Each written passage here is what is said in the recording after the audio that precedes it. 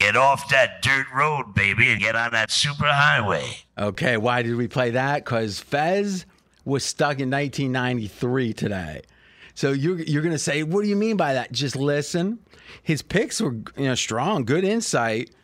But he was given, it was almost like you were a score phone today, Fez. You know how like the score phones would give all the scores and then tomorrow's line? We'll be back 10 minutes with your next scoreboard update. In the middle of the third quarter, the Bengals lead the Steelers 17-14. Well, that was all good except for the score. That didn't happen very much. Right. But exactly.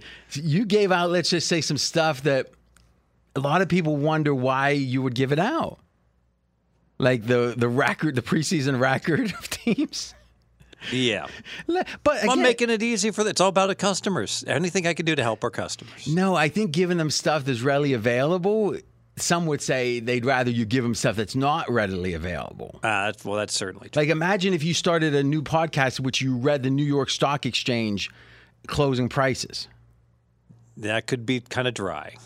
I mean, just imagine every one you just read down and say, I'm giving them the info. Yeah, I don't know. Baseball, like the Pythagorean theorem, people could look that up like on wins and stuff, but people, Well, stop and giving them info they don't want. Let's give them some info they do want. Now, by the way, we only make fun of people that here's the thing. If we make fun of people like we're trying to run them off, like I have before, that's different. It has a bite to it.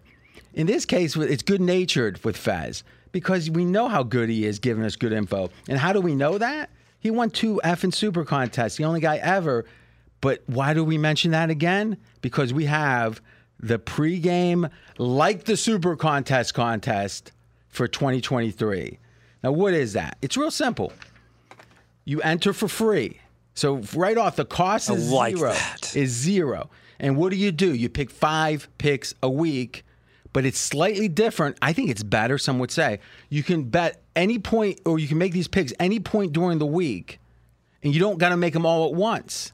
So you can play the Thursday game you can play before it starts. And the line is whatever the line is at the time. So it's more, the reason these contests don't do that is it's hard for them technologically to let you come in and bet at different times, or make picks at different times. This is a way where it's more of a replica of if you're a bettor, but the beauty of it is you get 5 picks a week, just like the Super Contest, so you can compare your numbers to the results of the big boys playing whatever, and here's the beautiful thing on the prize. Now, historically, what we've done is we've said, hey, it's $1,500 to enter the actual Super Contest, so we'll give the people a choice. You either get $1,500 in cash or an entry in the next year's Super Contest in which we then give you a free proxy as a bonus because you're gambling it. You're taking a chance. Well, this year the Super Contest is down to $1,000, but we're not going to let that stop us. We're staying at $1,500. So now your choice will be $500 cash plus an entry into next year's Super Contest, and this is if you win this thing, plus a free proxy. Or $1,500 in cash, no free proxy. Now, there's a bunch of other kind of, if you go 5-0, you get this, you get that. I'm not going to spend the time to go through all those details. But it's up at the site. You go to pregame.com. You hit into the contest tab, and it's going to be the most prominent first contest. And it's there to enter for free. Now, don't try to enter more than once. We've got the IP tracking and all that. Last thing you want to do is like have one of your 3 entries win, and then we go back and audit, and then you get eliminated. All right? 1 entry per person. It's free. $1,500, however you want it. Fez, what do you think? You see it? Nice I see it, yes. We've already got like hundreds of people involved, and just put it up. 171 have joined. Put it up. So this is... Let's just say this. It's a free roll that also lets you feel like you're in the big contest. And you know what? If you win, you can be in the big contest. It's beautiful. And there's no catch. There's no, you got to do this, you got to do that. All you got to do is go sign up. All right, that's pregame.com. Contest, then the Super Contest. I could keep talking, but why? Fez does enough of it coming up. Let's listen. Whatever happens here stays here. It's Vegas. The aftermath of week 1 preseason. Yes, it's true. Episode of The Dream preview. Full house. AJ Hoffman. He's an underdog to beating me and Fez this year, but he did last year. You know how people say, huh, how could that team be favored? They just lost to that team. We'll see. Steve Fezzik, who somehow, some way was so giddy from the attention he got last week, he's under the weather. It's almost like you know how someone gets married, they go on a honeymoon, and maybe they come back and they're a little tired for a couple of days. Sure. That event was like your honeymoon in a way. You were so happy that people were noticing who you were. Oh, that's Steve Fezzik. I can tell by his hair. You just love that. Talkie with like all the luminaries of sports betting. But yes. see, that's the interesting thing, is you would think that your main goal would be, hey, how can I, find some partnerships? Maybe a guy to get off here and whatever here.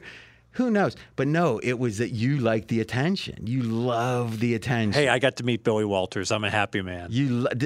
How did that? I didn't hear about that. How'd that go down? Yeah. There was a Spanky interviewed Billy Walters for about 25 minutes, and afterwards it was a little meet and greet, and people came up and shook his hand, said hi, and I was one of them. Did you tell him like how you did the same thing with Coach K? It felt the same way because I don't think he knew who he was. So, yes. So how did walking up, you were hoping he would know? Well, yeah. So, how did you present it in a way that maximized the chance of him jogging his memory? No, I didn't. I just said, So did you say your name? I just said, Steve, it's very nice to meet you. So you said you introduced yourself as Steve. Yes. How would he know who you are? You think I had knows my your name. face? I had my name tag. Yeah. And the name tag said Fezzik on it. No, it had my real last name. All right, okay. Yeah. So, yeah, maybe, and really, obviously, if you wanted that conversation, you could have said, hey, I worked for a couple years with Dave Malinsky, who worked with Billy. I'm Steve Fezzik. He's going to go, oh, yeah, I know you. I was so groggy by then. There was like 20 people stacked to talk to him. It's Tuesday night, and last week, it was, what day was this? This was Friday. This was Friday. Right, we did the pod right after. Yeah. So you were already. So last week it was like you went like 2 days down there, and then you were already groggy. Well, I went down there like Tuesday, Wednesday, Thursday, Friday. So the thing was, you were just looking for people. You just were saying, "Give me attention, please." People asked for my autograph, asked to talk to. Like, no autograph. But you were just. Let's be honest. Be honest with the audience. You really were desiring attention. I wasn't shirking. I wasn't shirking when for a couple guys wanted, hey, can I get a photo with you? It's like, oh, absolutely. So, I mean, it almost feels like the wrestling. You ever see like in The Wrestler where the movie where they have someone or the main character is there and they're signing autographs and stuff, but there's like maybe 14 people in like an old high school gym. It's Saturday morning at like 9:30 and they got like bologna sandwiches out that now officially, let's say it's Steve Fezzik. RJ, how are you? 2-time Super Contest champion. Worthy of a pass to me to any sports betting conference, in my opinion, if I was deciding. We got Scott Seidenberg. We got Mackenzie Rivers behind the glass. All right, let's get to it. We got a lot of, not preseason talk per se, but preseason, what it means for the regular season. Is there betting this week? What happened last week, etc. And we each have a best bet across the board. Mine's week 1 NFL. All right, week 1 preseason. Week 0 was the Hall of Fame week. How did the line moves do? So, Mackenzie, we had how many line moves last week that we identified right here on the show? And how did they do? We had 4 line moves, and the team that got bet on went 1-3 ATS. All right, so the moves were 1-3. So, Fez, we were speculating, hey, maybe these moves are coming from sources that maybe haven't earned the right to be moving the market so significantly. And so far, so just to go over it, Green Bay, Cleveland, Denver, Carolina were the identified moves. And Green Bay covered, and Cleveland, Denver, Carolina did not. Yeah, so Green Bay clear-cut right-side winner against the Bengals, but not so good. Cleveland struggled from the get-go, was down by margin against Washington the whole game, made it close at the end. Really was never close, though, as far as getting the win. Carolina, They were the dog. They opened the dog. They went up to -3.5. They lost 27-0 or 0-27, as I sometimes like to say. That's not good as the favorite. So completely wrong. And then Denver is the one interesting one where Denver just completely won the statistically, even though Russell Wilson didn't look that good, and they were up 7 at the end of the game, and they could have run out the clock and kicked a field goal. But they wanted to cover, so they scored a touchdown, but they left a minute on the clock, and Arizona got them on the back door, got the octopus, the 8-pointer, at the very end of the game. All right, so let's talk about this. So you're saying it's your belief that Denver, the way they played the end of that game, was driven by a desire to cover. Well, it was curious because you got the head coach, right, that calls out the previous coach saying, one of the worst coaching decisions or jobs I've ever seen. So the scenario at the end of the game, there's a minute and 10 left. So we don't have to play guess the coach, right? We're talking about Denver. Sean Payton made comments about the Jets, or who's now last year's head coach that's on the Jets now is OC. So now you're going to say, but now Sean Payton doesn't know what he's doing, right? Well, he did not. He's got the ball where he could just take 3 knees, kick a field goal, and basically win the game. And instead, they score on first down. Go up so how 7. long would the field goal have been? Oh, chip shot. So they're on the 4-yard line. All right. So how much time would have been left after this? Minute 15. So there would have been a minute 15 left, and they would have been up by 3? They could have. No, there was a minute 15 left when they scored, and they went up 7. So if they would have done your approach, what would have? I think they could have run the clock down like 20 seconds, something along those lines. I don't. I could be wrong by 20 seconds. They could have run the clock down substantially. I think there was 2 timeouts left. Yeah, they scored on first and goal with 90 seconds left in the game. And Arizona had 2 timeouts left. Okay, so if we assume if they kneel, the timeouts take that, so there's no time, then the third kneel gets them 45 seconds off. So there would have been, 45 seconds left at that point? At most. Was a minute 30? At most. And you get play clock run, so there's probably like 30 seconds left. Well, what do you mean play clock? You got to run the 2 plays. So you can run some. Yeah, when but you're if you're kneeling, you can, it's not going to take a second. You can run 4 or 5 seconds. No, you can't. You cannot. Mahomes did it to me in the Super Bowl. Cost me a prop bet. No, if you want to roll someone out or whatever, but that's not what they're going to do. Yeah, you're right. All right. So, but okay, 45 seconds. They would have been. My point is, you just go. You tell your running back, don't cross the goal line. Run the ball and stop on the 1, and we can still try to score the touchdown on 3rd down. But there's no reason to score on 1st down. You don't have to kneel. You just don't go. You just don't cross the goal line. But then if you end up having to settle for a field goal, then a touchdown beats you. Yeah, it's 35 seconds left. It's Arizona, and you could score on 3rd and goal. Well, if you're gonna run the ball 3 times, the theory is it's the same as kneeling if you don't score. So maybe you kneel on 1st down and you kneel on 2nd, then go for it on 3rd. Just do a line plunge. I think quarterback sneak, fine, 1st down. Exactly. I think going down at the 1 and letting the clock keep run, or making them choose to take a timeout or not, and then I would on 2nd down I would just run the ball, try to score. I think. Well, then you would have burned a timeout. Burning a timeout and burning some seconds off the time. Yeah, the bottom line is if you score the touchdown and 2nd down, now you've knocked a timeout away from them. It certainly is helping your chances of victory. Yes. By the time you kick the football off, at most there's 45 seconds left, and they would have no timeouts and have to get into field goal range. I just can't imagine just a tie. Just conceding 2 downs. If you bet Arizona on the money line, you were thrilled they scored on 1st down. There was no question in your mind that helped you. See, I'm not sure about that. Now, you're better in game than me, so let me just kind of counterpunch on it. Scoring a touchdown is a lot harder than scoring a field goal, right? I mean, effectively, if you got a good kicker, you get to the 30, 47, you get to the 35. So we're talking about 35 yards of difference, right? Yeah, I agree with you. I would not kneel 3 times. I would have quarterback sneaked or counterplay up the middle and just matriculated towards the goal line and try not to score on 1st down. But how do you do that with 22? Run a quarterback sneak. Quarterback sneak's not going to score. And what yard line did they snap from on 1st down? The 4. Okay. Yeah. Okay, I can almost. I mean, again, imagine what quarterback you have in there. There's always the injury chance. If the preseason game doesn't matter, why Well, that's the thing. In the preseason, they want to run that play because they're working on goal line situations. That's a good point too. And this is why teams go for 2 a lot in the preseason also and they even tell the other coach, especially when they have joint practices during the week, they'll tell them, We're going to go for 2 when we score because we need to work on our 2-point conversion plays. And so these things are talked about going into a preseason game. If this was a regular season game and Denver's trying to secure the win, maybe they play it that way like Fez says. But in the preseason, they're taking every opportunity they can to get a play from the 4-yard line. But the point spread drama, Denver opened -2.5. They closed -7, and then that last touchdown got them to 7, where literally almost everyone who was betting Denver was going to secure either a win or certainly a push, and then Arizona had enough time to get a touchdown back.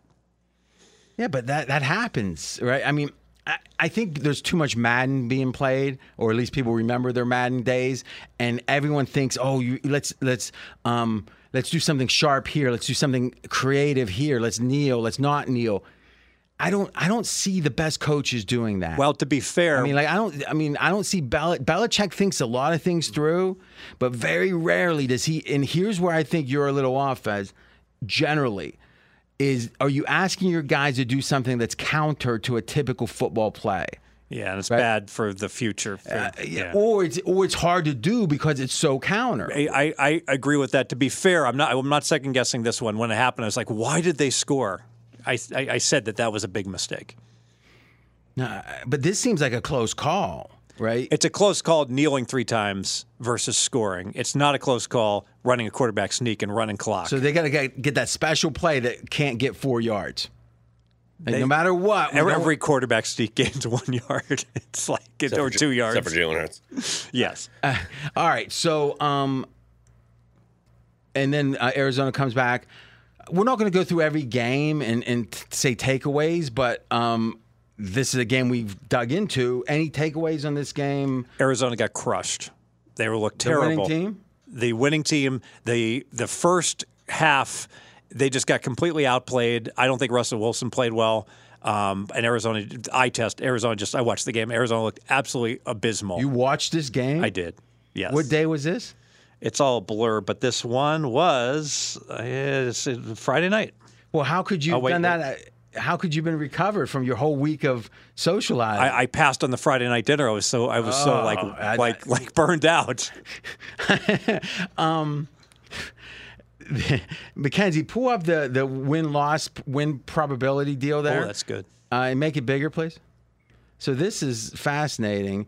So it looks like, with Fez saying Denver did a horrible thing here, they were up at 94.8% when they were. Now, again, I would say at the tails, these win probability calculators are flawed. That they underestimate the chances of coming back. But still, even if it was.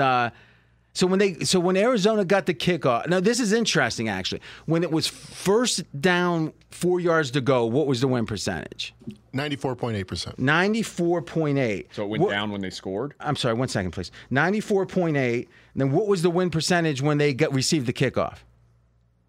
I'm going to give Fez a little break here because it was so fun as we looked at this real quick now, is when they had the ball with 4 yards to go, first down, to the end, goal to goal, as they say, goal to go. 94.8% chance of Denver winning. And then once they scored and kicked the ball off, and it was a touchback, so at the 25, so everything went as planned, 94.8. So exactly the same. Couldn't be a horrible decision, but your point would be, and I think correctly, these models, this is the ESPN model, they underestimate the chance of teams coming back because the modern passing game is a lot better than the history that they train this on. Spot on. And look no further than this game where you got a team that's got a 5% chance to win. Oh, when they did win. Plus, but that's probably, I mean, that doesn't tell you anything. Yeah, but it happens way too often. I also think win probability in the preseason, you got to take it with a grain of salt because in the regular season, I get it. They're going to go down the field. They might debate kicking the extra point and going to overtime versus going for 2. In preseason, no one's going to overtime. They're always going for 2. And the reason we're spending so much time on this game is obviously it was point spread, hijinks. With the very end, a lot of money. Not hijinks. A lot of money changing hands on the final play. Yeah. All right. So the next team, or as we look through these games, is there any more of the big line moves from last week that you got major takeaways from? Just that. Any of the low totals. So we had 3 totals. All right, so you want to talk to? I want to continue going through the 4 games that we identified as the big line movers. So Green Bay, Did you get a chance to look at Jordan Love? I did not, although everything looked like spot on. Green Bay just played a stellar game. Cincinnati got a defensive touchdown and still got crushed 36-19. Okay, and then Cleveland. 437 yards, Green Bay. So Cleveland, any thoughts on that game? Just the fact that from the get-go, Washington, in the first half, took control of that game, and really they were up by double digits most of the second half. So it looks like a very close game, could have gone either way. Really, Cleveland never really had an opportunity to win that game. It was kind of a minor miracle they got within 2. So open question here: Deshaun Watson took some snaps, right? Yes. And I mean, what was the appearance? What did it look like? His drive was fairly good. Team drove down the field. I believe they failed in the red zone. So he was 3 for 3, but only for 12 yards. But the thing that you like to see is he ran the ball, and he had like a 9-yard run. 3 carries for 20 yards, but he was aggressive in running, which is kind of interesting to Which see. in the preseason is surprising. Yeah. Now, did you see the game? No, that part of it? I watched highlights. Okay, because I just wonder, was it runs that it looked like? Was it something where it looked like he didn't have a choice, or did he choose to run? On one of the plays, it was a choice, yeah. Okay.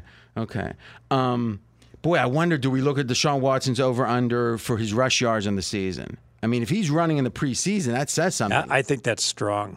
Right? I'm not sure. Maybe Mackenzie could look and see if that's widely available, if they've got quarterback rush yards up for the season. I know it's the pass yards. I think that, remember, we had the over on Josh Allen's rush last year, right? Yes, so you did. You had the over. I like that. We though.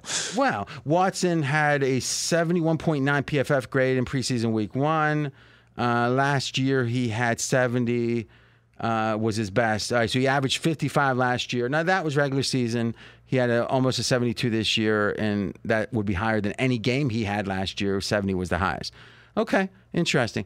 Mackenzie, we'll keep going, but if you can look at Deshaun's rush yards, that might be interesting. Cool. Denver, we talked about. Carolina. Now, I'm going to tease ahead here. My week 1 best bet I'm giving out in a little bit is going to involve Carolina and Atlanta. So this is a good segue, Fez, into, I think, the quarterbacks, and let's look at 2 chunks of quarterbacks, the first rounders, the rookie first rounders, and the non-first rounders. So overall, you think pretty blowy, pretty mid, I think, is what the kids say these days. Yeah, meh, M-E-H, yes. No, they say MID. mid. Oh, mid? Yeah. Oh, the old guys say Oh, meh. maybe the people down at the convention, that's what they're saying. Fun fact, meh, M-E-H, was invented by Lisa Simpson. Well, there you go. Oh, I did not know that. So, yeah, Bryce Young in the game we're talking about. Carolina, obviously, as a favorite, lose 0-27. He was unimpressive. Now, backup O-line didn't protect him very well, but So certainly he didn't start? He did No, start. the backup, I thought- like they didn't have. They had a sort of a meshed together offensive line. They Well, hold on a second. They started their number 1 draft choice that they traded the farm for, yes, and they didn't. They thought, hey, couple starting linemen, you rest this game. yes, yes. That's pretty crazy, isn't And it? the Jets' pass rush was all over Just him. ate him up completely. So he really the didn't. little 5'8" guys getting. He might be 5'7" He was now. uncomfortable. Yes. But that doesn't make any. I mean, that's the whole premise why you don't play elite quarterbacks later into the game in these preseason. Is it's like you got to have the starting O line with. I agree. I got to be honest with you. I don't want to give away the pick, but Frank Reich is not. Let me think. Chevy Chase and Caddyshack. He said, "You're not. You're not good." And I just don't think he's good. I don't.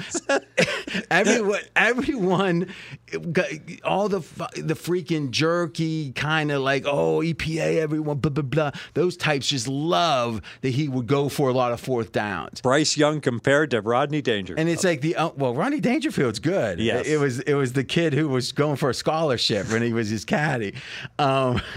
He goes, world needs ditch diggers. and he's right. He's right. Caddyshack is of all the movies of the 70s and early 80s, I think that holds up better. It holds up better than Animal House of the comedies. Animal House is still my favorite, but I agree with you that it's Fast Times at Ridgemont High is probably right up there, I think, but that's not a pure comedy. But yeah. You're in my you said class 70s today? or 80s. I would say mid 70s to 85, like 75 to 85. That's the classic comedy. When was Ferris Bueller?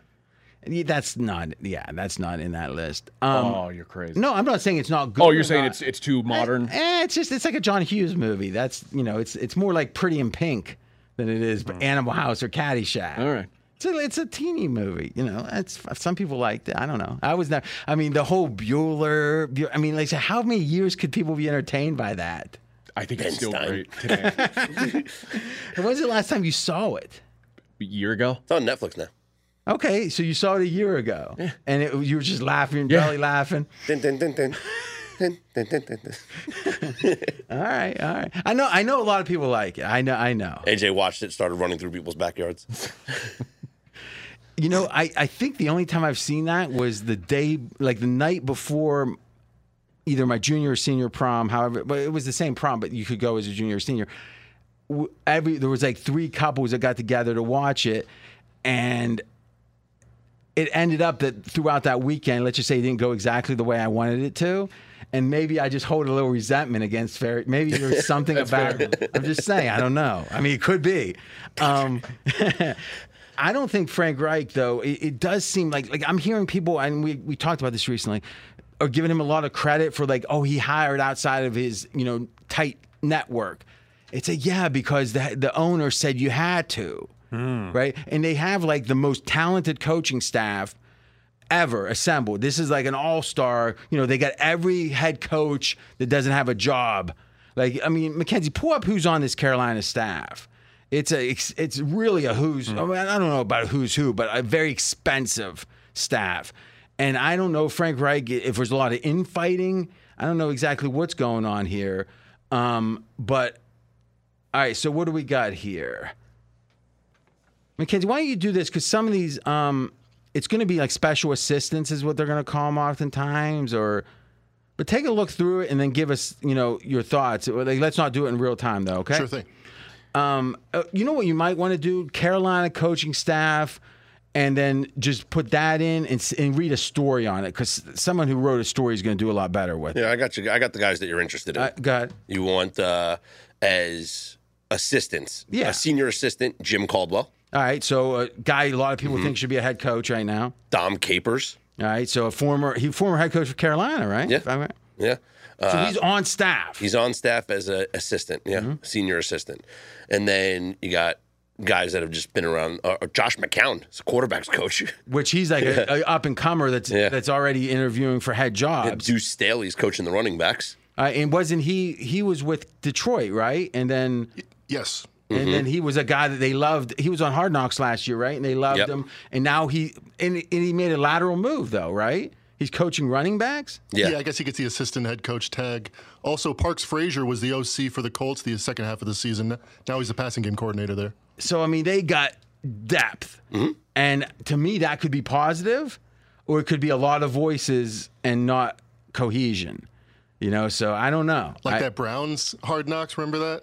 Yeah, that was a good. So they were infighting, over, right? What was that, Hugh Jackson? Yeah, and Haley. Yeah. Yeah. So, Haley, when Big Ben was a guy that enjoyed life. When Big Ben didn't like Haley, it was probably a sign. All right. So, I'm down on Carolina, at least, especially starting the year. I just think last year it was such a bad division. There was a thought, they can win the division. Teaser alert, there might be more actionable stuff being down on Carolina early in the year. Yeah? Yeah. Perhaps. All right, so... I've got a stat on Reich. So Frank Reich, I looked up his preseason ATS record. He is 8-5-2. He's 1-3-1 in week 1, and 7-2-1 in every other game. So he's like, we're talking preseason. Preseason, generally he's laid an egg preseason week 1, and then he's been pretty solid for the rest of the preseason. Yeah. So the play I'm interested in is regular season. So, but it does speak to their performance in week 1, though they took the money, right? But people didn't, that didn't. But they went from plus 2.5 to minus 3.5, 6-point move. I listen. If I had to choose, if I was betting against Carolina, I would rather hear that number than the opposite. But I don't think there's enough sample that the market wasn't stupid for going against that. I don't think. But it's a good number. It's interesting.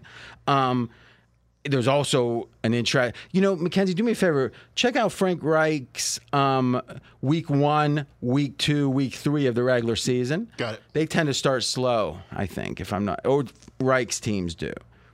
Okay, so who else amongst the first-round quarterbacks? So let's go to Houston. Maybe. C.J. Stroud. Houston looked good. C.J. Stroud, meh. Not unimpressive for. You said mid or meh? Meh. Mm-hmm. I don't have his exact stat line here, but he was not impressive. 2 of 4 for 13 yards and an interception. Is that good? Yeah.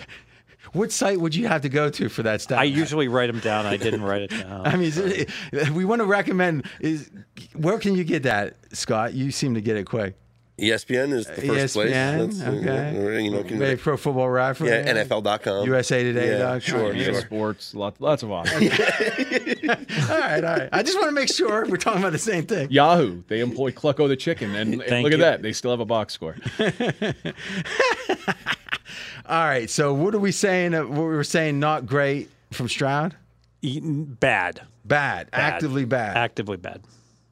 Okay. The quarterback that was the eye-opening in that game was Malik Cunningham, who was drafted by the Patriots. Was he undrafted? Right, AJ? He was an undrafted free agent, and he looked great. He ran the ball a lot, and he's like one of this like a new like an Anthony Richardson type running quarterback. He was at Louisville, and drew a lot of comparisons to Lamar Jackson. But 5 carries for 34 yards and a touchdown. Bill Belichick might have found a little weapon here. So now, is this the guy that I think Bill Simmons was talking about? But there's been talk about saying how he wasn't even like they weren't sure he was going to be even used as a quarterback, right? And then because he's more of a gadget guy, but now off of this, apparently he was getting more snaps at quarterback, is what I heard in camp. Mm-hmm. Okay, so. But how does that happen if you got Zappy there? I guess as a third. I guess almost all teams are gonna carry 3 because of that new rule. And if you get this guy in the game at some point and run a package third for him, and 2? Yeah. Okay. So remember, and Trace McSorley's their other guy. So it was Zappy, Cunningham, and McSorley all played. Mac Jones didn't play at all. So maybe they're trying to decide between Cunningham and McSorley as far as who adds more value to them. Yeah, now my sense is if the guy's showing in other areas, that will get him the third, it seems, because Belichick loves multiple, being able to be, let's say, do multiple things. Yeah. And if you can both be the third string quarterback and be a gadget guy, I think that will help a lot. Okay, so Patriots didn't look good in general, but, I don't know. Sat a lot of guys. Like it was almost no first team guys. Which seems to go against the Belichick approach typically. Belichick's been pretty good in preseason. Yeah, so that's interesting. That's very interesting. Okay, so let's continue down the list here. So Indianapolis Colts. Yeah, Richardson, another subpar rookie quarterback performance. 7 of 12, 67 yards, threw an interception. Not good. Good enough that they named him the starter, though. Officially, yes. Well, then why even act like you're having a competition if he's going to have a crappy game? That's a great point, yeah. I mean, but apparently they said he put on about 12 to 15 pounds of muscle since last season, and it's making him slower. Like everyone that eyeballed the game that I heard said he didn't have that blazing speed that they expected. Now, the fact that he is maybe equal to the fastest players on the field, or maybe a little slower than the D-backs or the faster D-backs, but he's 260 or whatever, that makes him a freak. But the question is, how do you take advantage of that freakiness is only by taking hits. So like the catch-22 is he put on this muscle that makes him a little bit slower, right? You just naturally, if you go from 245 to 255 or whatever. And now the advantage is you can take hits in theory better, but hits aren't all about muscle. I mean, Cam Newton had a lot of muscle on him, and he got the hell kicked out of him. Wouldn't it be better if this guy had lost 10 pounds, was 230, faster than anyone on the field, and maybe he doesn't take hits as well, but maybe that hurts you to think you can't take hits? Because Big Ben was the toughest quarterback that's walked the earth this century. I don't know about Otto Graham and those guys putting their teeth in between plays, but I'm telling you, I watched a lot of football. Big Ben was the toughest quarterback of the 2000s on. and he got hurt so much eventually. He was missing games every year because I don't care if you're Big Ben, 6'6", or in 270 or whatever he ended up being, 290. Your knees take hits, concussions. That's why we feel Josh Allen is getting to the point where he's just got to stop running so much. And he said as much. He reported that I'm not going to run as much. So this feels like a wrong decision to me. Well, he was asked, Richardson, about why he put on the weight, and he said, I didn't. That's just my body, muscle mass growing. So he unintentionally gained 10 pounds. Boy, that sounds... Or did he lose 10 pounds for the 40? Yeah, but they knew he was playing. No, he played at 240 at Florida. Yeah. And now he's 250. Yeah, that's maybe he and Zion have been going. No, it looks like it's all muscle, but still, it's going to be interesting, right? Because it does. I mean, what's interesting is Fields is the first quarterback of any pedigree, an elite draft choice, who was running in between the tackles. Yes. Even Lamar, who's a great runner, doesn't really often run in between the tackles by choice. And Hurts, I mean, they got the tush cush or whatever, or the pushy cush or whatever it's called. But what's that called now? The tush push. It's not a push. It's pushing the tush. All right. The tush push. I think it's something else. But Cam ran between the tackles. Well, maybe. But what I'm saying is I mean, maybe that's the point, right? Is that's been 10 years ago. Yeah, I thought you were saying he was the first elite quarterback, like that someone's No, real in this draft modern tackles. era Okay. of these All right. six-back attack, as Lombardi calls it, the idea of that is if you're running in between the tackles, is that sustainable? Okay. And what we saw from Cam is it wasn't. Yeah. And now who's ever done it since?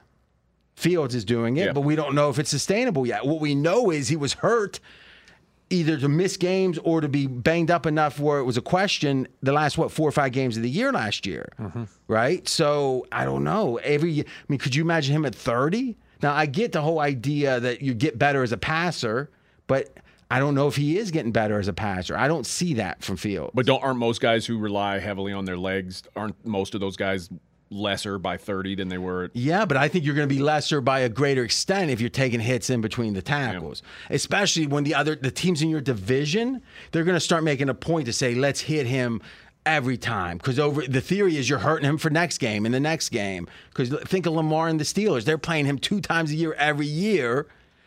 If they can beat him up a little bit, they'd like to. I mean, within the rules, because Pittsburgh doesn't cheat. Well, we talk about when we're watching the quarterback. The Raiders are playing Mahomes in Do division. we have any upgrades or downgrades from the? No, from no, the nothing. Netflix? Nothing has changed since in the last 4 episodes. All right. They basically just threw, like, when Mariota, like when he had his surgery, they'd stop talking about him for the rest of the episode or rest of the series. Like the last 2 episodes are only Mahomes. Well, yeah, could because show he went, him to, eating the, he went that to the Super Bowl. Yeah, he was We're busy. gonna have him eating frozen custard. I don't know. I just thought maybe they were going to follow all of them through the end of the season, but they're It's late January, and Mariota's Mariota's sitting still- on his couch. Still hasn't moved. All right. Fields missed 5 of the final 6 games in 2021. So that was, okay, that was his rookie first. year. Okay. Wow. And did not play in week 18, but he was hurt some other ones. All right. So this guy, even before he started running, he didn't start running until after the bye in the Patriots game. Yeah. So I don't know. So any other thoughts on the Colts? I saw Minshew. I just saw very little You of love this game. Minshew. Yes, but he like ran his small hands. He ran an RPO, so he took the ball to the outside and ran. So I'm thinking, like, if Minshew does get the start, I'm like, they're putting a lot of stuff for Richardson possibly to run. It looks like maybe they're going to have Minshew do more of that. So maybe a Minshew under for pass yards might be a possibility. well. In a given game, you mean? Yeah. Well, I mean, it's going to be hard to get passing yard totals on the backup quarterback. Yeah, that's true. Well, but he won't be the. Oh, okay. So you're What saying if he does start? Yeah. Well, I mean, they've announced that Anthony Richardson's a starting quarterback. Yeah, And- but what I'm saying, we're not talking for the season. We're talking for the next preseason game. Right? I'm talking whenever for the season when Richardson gets hurt from running and Minshew Okay. has to start. Yes. So you're saying that the transition, because here's the catch-22. Usually, you want a backup quarterback that can run a similar type offense Yes. as your starter. And the theory is we got a running quarterback versus a passing quarterback in Minshew. Which, by the way, to speak to that point, if Lamar gets hurt you now have to significantly downgrade the Ravens, because the reason why Snoop Hundley was their backup was because he ran the similar style offense to Lamar. And now if this offense is not a Greg Roman running quarterback read option style offense, and it's a Todd Monken passing offense, sure, Lamar might be able to adapt to it. Or maybe not. But if he's out and Hundley has to start, you go from saying, oh yeah, great Pro backup to not great backup. No, that's a good point. And Seventh alternate. Your point is, if there's an injury during the year and Minshew has to play, that it might not be enough time the 1 week in between games. Look to go under with Minshew in that game. Exactly, especially if this is a temporary injury where Richardson's out a week or two. They're not going to totally change the offense, and they're just going to say, Minshew, suck it up and run some of these, these RPOs. Going back to the original thing when you scoffed at them naming Richardson the quarterback after a bad game, Minshew, 6 of 6 for 72 yards. Sam Ehlinger, 8 of 9 for 72 yards. Richardson, 7 of 12, 67, and an interception. And they say, yep, that's the guy. You're the starter. If you're those other quarterbacks, you're like, what are we doing here? I mean, I'm fine with him being the starter, but I'm not sure why that game should trigger it. Yeah. They're worried he might have an even worse game. They better name him starter before it gets worse. And he said, I was shocked that they said, I was shocked when they said I'm going to be the starter. So here's the thing. Hand size, I made a joke about it. I think a couple times a year I want to harken back to the hand size discussion not that long ago. We got a little audio on this. It's one of my favorites. The bigger the hands, the better, obviously. You're talking about the difference between Russell Wilson at 10 and a half inches. I was at Russell's pro day, and I said, did you see his hands? They're ginormous. And Joe Burrow, with his tiny, minuscule baby doll hands, turns out Joe Burrow needs to look for something else to do with his life. That didn't go so well in hindsight. It's not a Now that's amazingly from one segment on ESPN that I cut up. Tiny baby doll hands. I mean, but he's going, did you see his ginormous? So Faz, there's a chance Minshew's going to do just fine one day. But let's be honest, he underperformed with Philly. Yes. There was all this talk, he's so good, he might be as good as, I don't know. I didn't see, when you were in love with him his rookie year, I ended up, the fourth game, I ended up catching, the end of the half or the end of the game, and he was trying to, throw a Hail Mary from the 40. I think he had a really good game against Dallas, though, when he was filling in. Yeah, from the 40-yard line, and it landed, on the 12. I mean, it looked like you ever see when a guy's throwing a ball when he's a kid and his hands aren't big enough to really throw a spiral? Yeah. It looked like he was shot putting, yeah. Yeah, has his hands gotten any bigger? I don't think so. All right. Okay, so does that take care of all the first-round quarterbacks? It does, but I did want to comment on Trey Lance also. Okay, now, first of all, listen, I'm a sadist with a heart, I think it's fair to say. The sadist part is I like pain, mental pain, like discussions and stuff. I don't want people to be hurt. I didn't like it when you banged your head in the wall. It was funny, but I didn't like it. But I think there comes a time you got to let someone's pain, say it's enough. AJ, is the glass insured? It's enough. And I think it's time that we give McKenzie the chance to tap out. That if he says, now I have a statement he'd have to read, but if it's just a variation of he was wrong all along, and it makes him question his own judgment when he goes against me. It will be a variation of that. It'll be about 30 seconds. If he reads that, we will let him in the Trey Lance discussion end, meaning he can check out of it. But if he wants to continue, that's his, like in Rocky, when he stayed down, Rocky, he continued. And you know what? He almost won. Went the distance. He still lost. Mackenzie, do you want to tap out? And deprive the people of their favorite segment each week? No, I feel like I'm being honest. Obviously, my opinion changes with each new data point. He didn't play well. Let's talk about it. Whatever.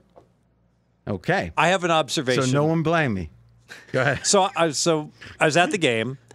55% 49er fans. I wasn't surprised that they represented. I was surprised they were the majority. Mm-hmm. So the tickets must have been cheap if you went. I have a friend that gave it to me. Oh, exactly. They weren't cheap. There was a full house. Yeah. It was a full house? It was. Do most of these preseason I'm games sure it was, sell out? No, but in Vegas it does. This was the most expensive preseason ticket. All right, there you go. And you got it for free. There you go. Thank you, Danny. And there was Trey Lance's stats looked fine, but that's because he had a ricochet touchdown pass that should have been interception. Everyone knows that part. But the bottom line is the 4 sacks. So does Kyle Shanahan. Wait, so you disagree? Yes, they said that Trey Lance's problem is not pulling the trigger when somebody's open or half open. That's his problem. It happened all game. That's why he took 4 sacks. That was his favorite play, Kyle's favorite play of the whole game for any player, Trey Lance firing that ball. He said it wasn't perfectly thrown, but good things happen when you take exactly that pass. Okay, so really what we're saying, no, he's making a point, but it's I'm sorry. Do you hear me talking? Can I respond? It's the people's favorite part of the segment, me doing that. No, I promise you, it's not. Mute the mic. It might be a few people that's in your feed that might like it. Sadists.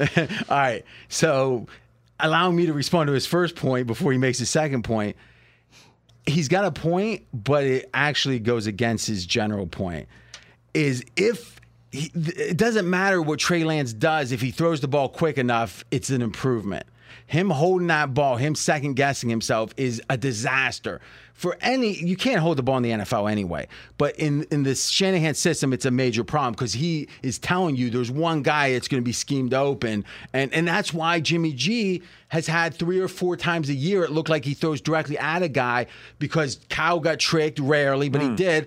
And Jimmy G doesn't even wait to see the guy. He's throwing to a spot on time. He's not even looking, so it looks ridiculous sometimes.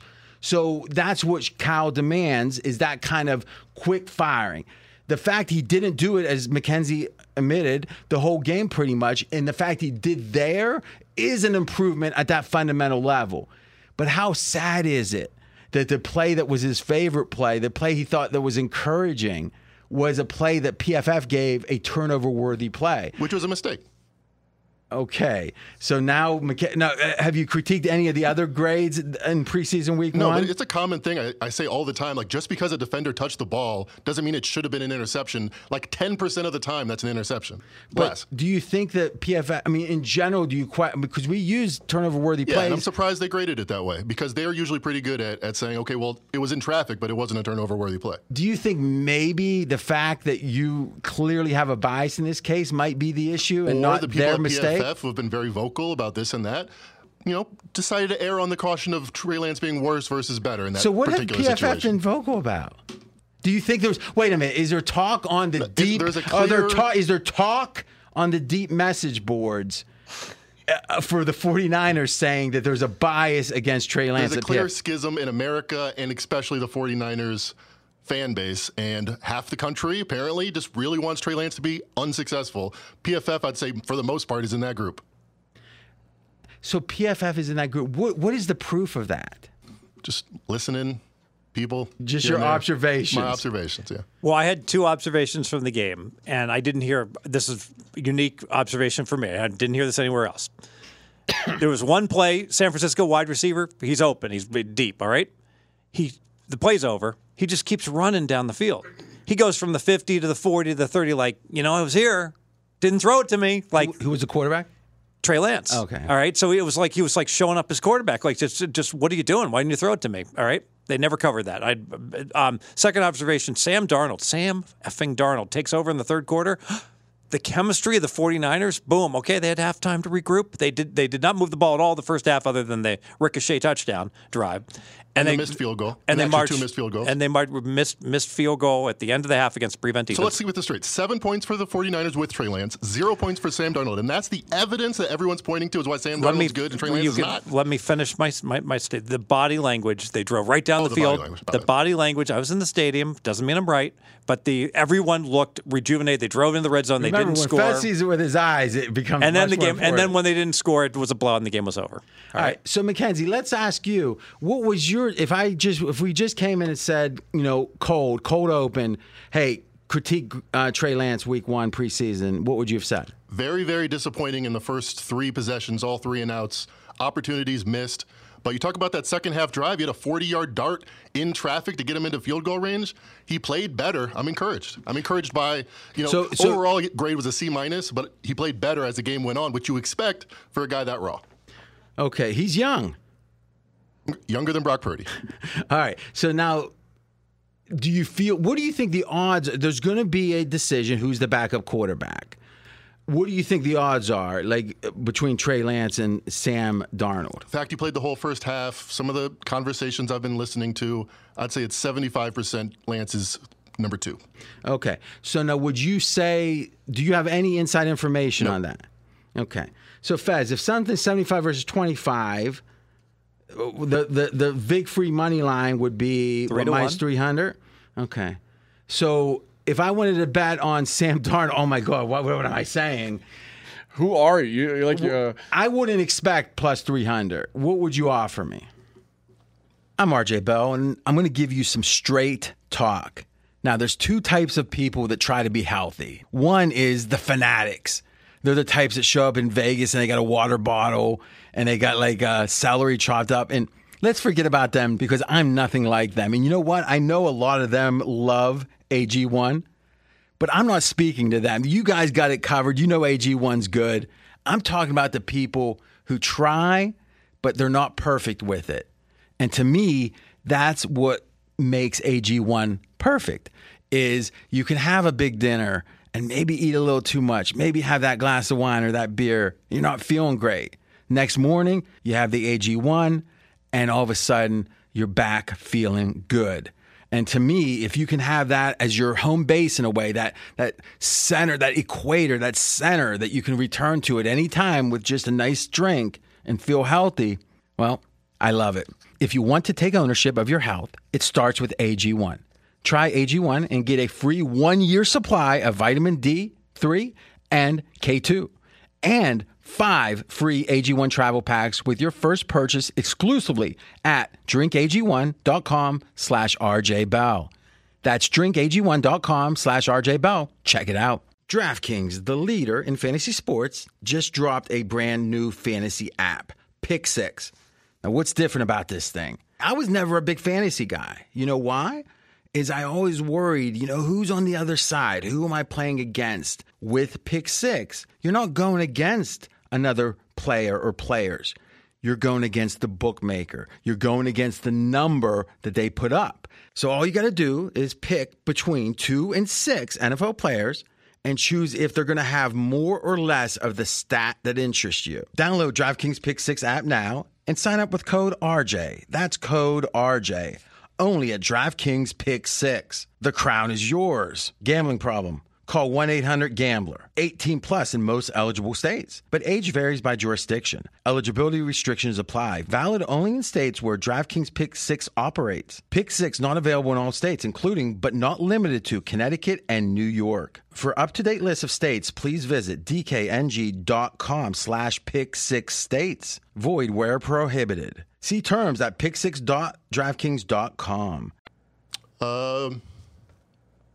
Now, remember, if you say something too low, it's going to seem like what you just said, the 75, is such utter bullshit. Well, but we know which sides we're coming from. So this is the art of negotiation, I guess. I don't know. No. What do you mean? I asked you. I didn't know there was any side when I said, what do you think the odds are? Like, I know if I asked you the question, you wouldn't say it's 75%. No, he would say what he thought the right answer was. I would say what I thought the right answer was. Every time RJ would say what the right answer is. That is true, because I know I might be held accountable for it. Now he's pursuing this further because he obviously has some disagreement. I think the right answer is 75%, but I doubt it.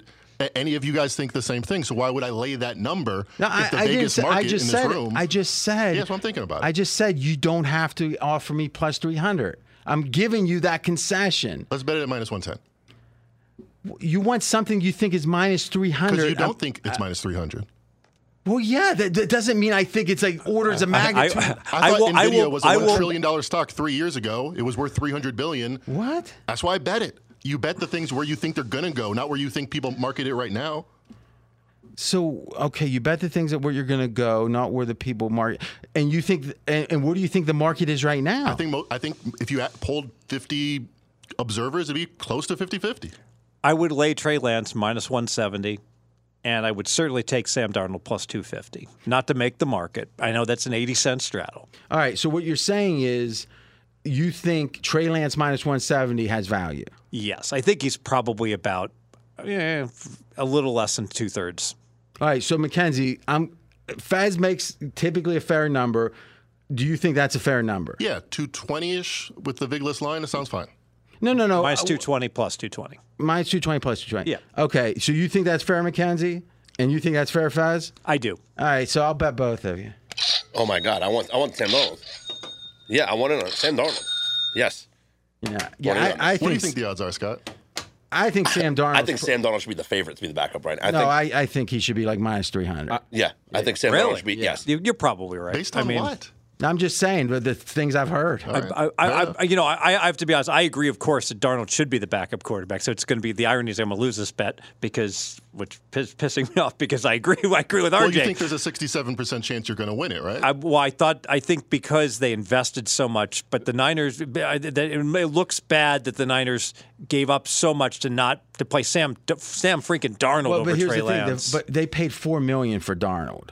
All right, that's actually amongst the top of even backups, and not the very top, but it's going to be the top third of backups. Don't they want to see what they have, though? I think they know what they have. Let me ask you the question right now: If we found out if Week 1 is next week, and we find out Brock Purdy cannot play next week, Week 1 of the regular season, Ooh. Sam Darnold's the starting quarterback. See, I almost think in that case maybe they do go with Trey Lance. I agree. No. He knows he's been in the system longer. Darnold looked really good. But I tell you this: he had less yards per attempt, worse percentage, and he looked really good. Really good. That dime of a pass was the best pass. It was better than pass the than longer, any Sam Darnold did not look farther, good. more in traffic. He just didn't look terrible. Why does McKenzie seem to talk over people more than anyone? It's like, let's just have a conversation. Let's have a conversation. I know people, oftentimes radical leftists, don't want the other side to get their point out, right? But let's let everyone have their point. I disagree with Scott in the following way. I think if it was the starter for Week 1, the odds are better that it's Trey Lance than it is who's going to be named backup. Those are two separate things to me. Now, in theory, the backup's going to be the starter if someone gets hurt. But I'm saying if we knew right now he wasn't going to play and they were deciding on who was going to be the starter, I think Trey Lance, because you could think if we could just have him have 1 or 2 good games, we can trade him. Right now, my understanding is right now that San Francisco would take a 7th-round pick, a swap in the 7th. They want his contract. If they could get rid of his contract for nothing, they would right now instantly, is my understanding. It's they can't get rid of him. No one will even give him a 7th-rounder for him, is my understanding. So, and they would be stuck with a lot of dead money, right? That's the whole point here. He's guaranteed, I think it's $8 million next year, because he was a 3rd pick in the draft. Yes, there's different conversations here. There's the business conversation. Which is always going to be integrated. And then the football conversation. And I think Sam Darnold was brought in for a reason. Yeah. And I think if Kyle Shanahan had his choice and money was not an issue and contracts not an issue and trying to trade or whatever is not an issue, Sam Darnold would play. My point with the $4 million from Sam Darnold is they already had given up on Trey Lance to pay. You don't pay $4 million for a 3rd-string quarterback. Yeah, that's a good point. Right? Why bring in someone? And I wish I'd known that. And what kind of? Why are the Falcons paying $8 million for Tyler Heineke? He's not expected to play. But if the plan goes as it should, he won't play 0 snaps. $8 million. My turn. He's a solid backup, and they need a backup because they have a questionable starter. Who else has a questionable starter? Washington. Let's guess who's their backup. One of the most talented backups. When the Fields was a rookie, who'd they bring in? Andy Dalton. In general, when you have a questionable starter, you bring in elite backups. So obviously, Atlanta is, taking a flyer on that quarterback, but it's like they need a good backup, right? But we're talking 3rd-string quarterback now, right? If Sam Darnold wasn't brought in to be a backup, how do you pay a 3rd-stringer $4 million? Doesn't seem like he's a mentor good guy either. Well, he's not old enough for that, right? And then the question becomes, how many jobs do you think Sam Darnold could have had as a guaranteed backup in the league? I mean, Sam Darnold, with his pedigree, he didn't look bad. Listen, he didn't look bad last year. I would say he's at least an average start or average backup. I was going to even make it. I would say probably 24. Like 3/4 of the teams would take him as a backup. Yeah. So why go to San Fran unless you're promised you're going to be the second that's quarterback? A good point. The only argument, RJ. The one argument I'd make for that is who makes quarterbacks look good is Kyle Shanahan. So if he can, but if you're a 3rd stringer, how do you look good?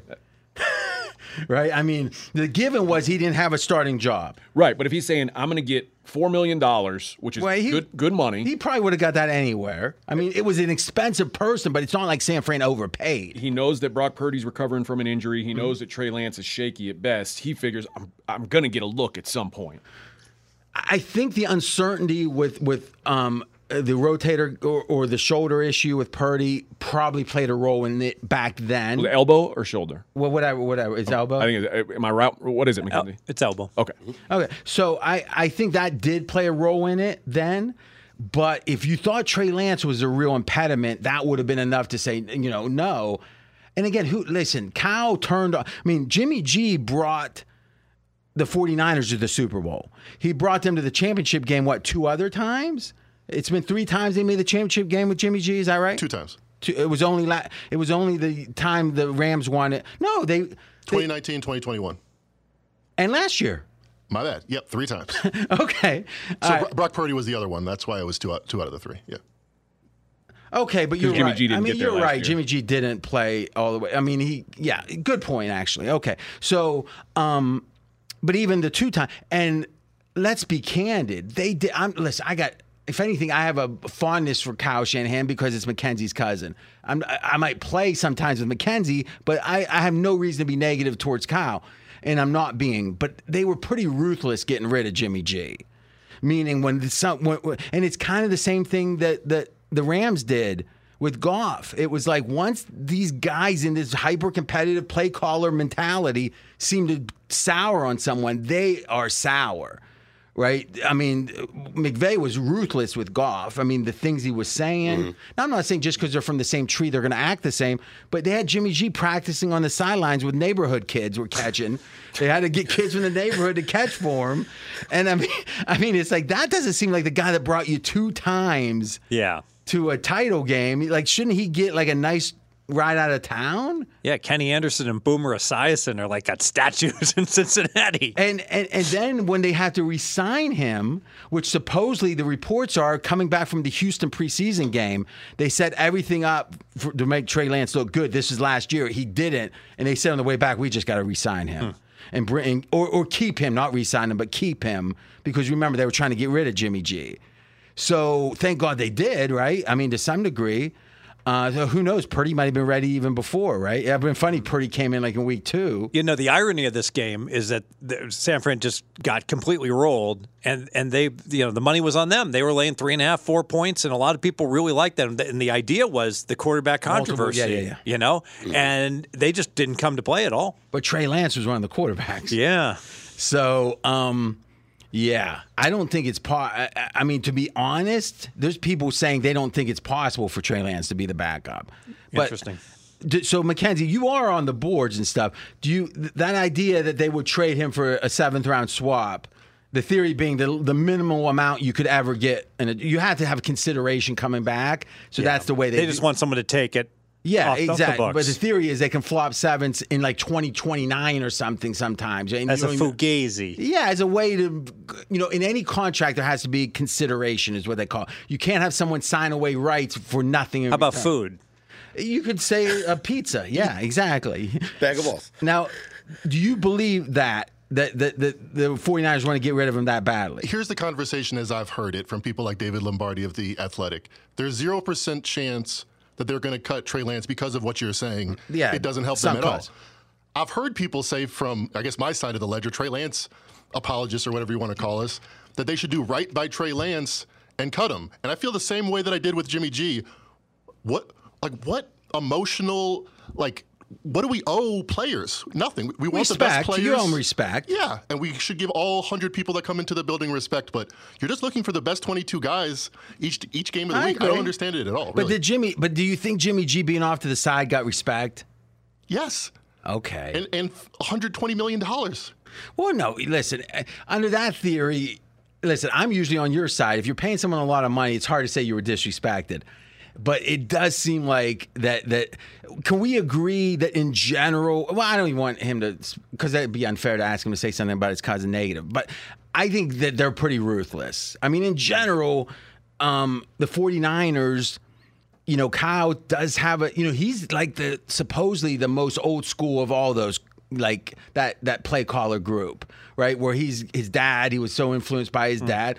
And I like that about him, to be honest with you. But it does seem like that they're not going to be sentimental about Trey Lance. Yeah. Because let's be candid, by all accounts still, and I just heard this again today, the most updated version of what happened with the draft was that Kyle made the trade thinking he was going to pick Mac Jones.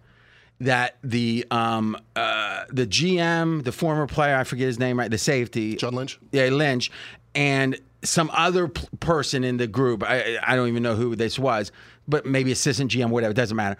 Was relentless. It can't be Mac Jones. We want Trey Lance. We want Trey Lance because Justin Fields wasn't even being considered, is my understanding. Okay, he finally relented.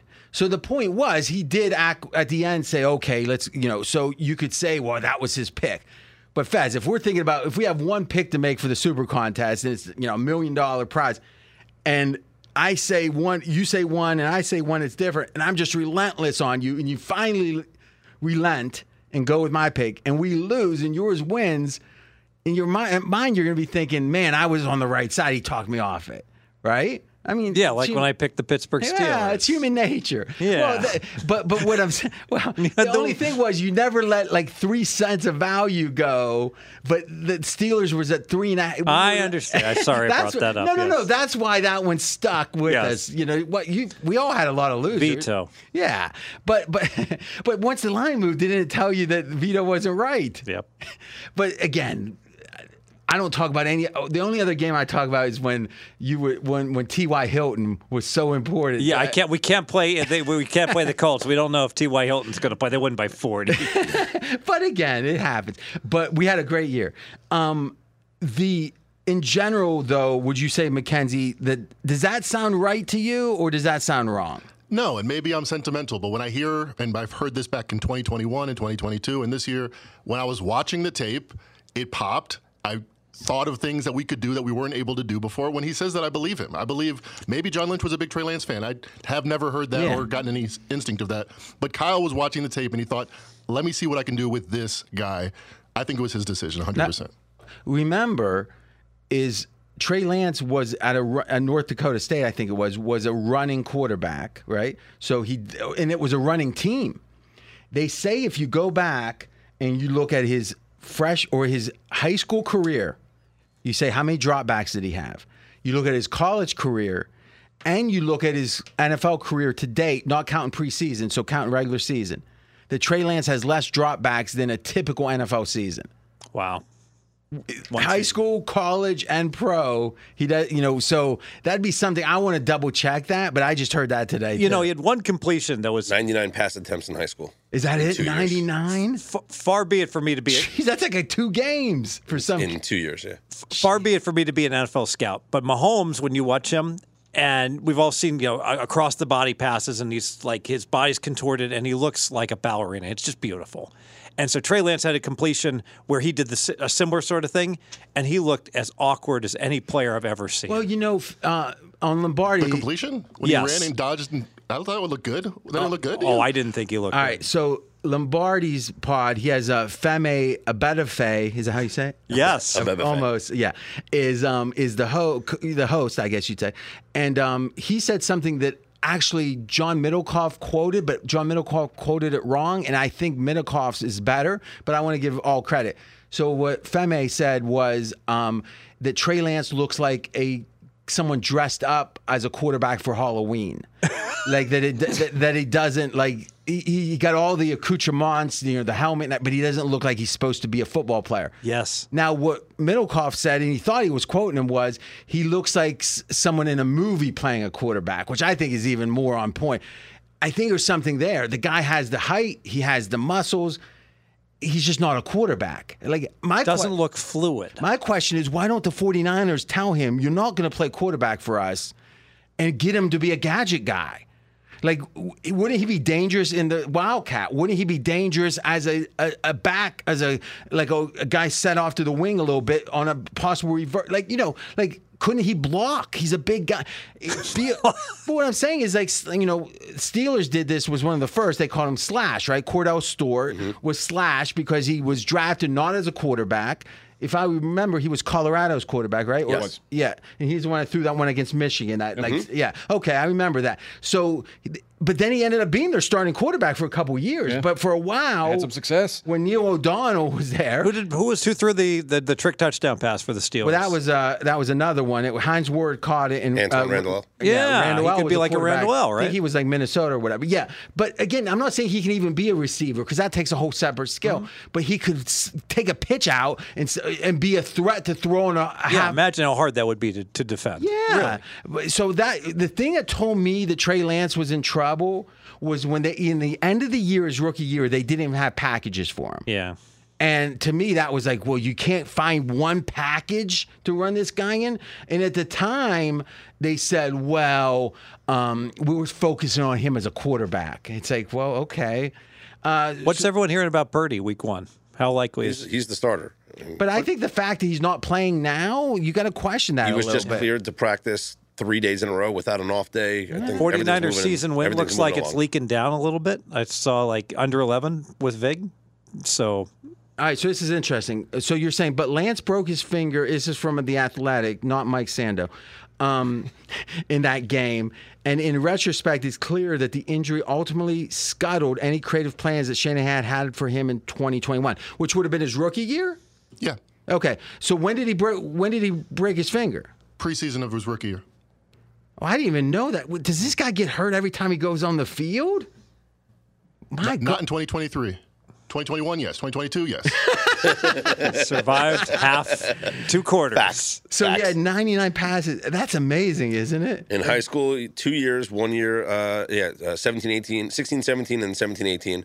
He only played 1 game his junior year, senior year, 8 games. Injuries? No, it's just I guess he wasn't the starter. He wasn't the starting quarterback I- his junior year? I have He no was a idea. safety.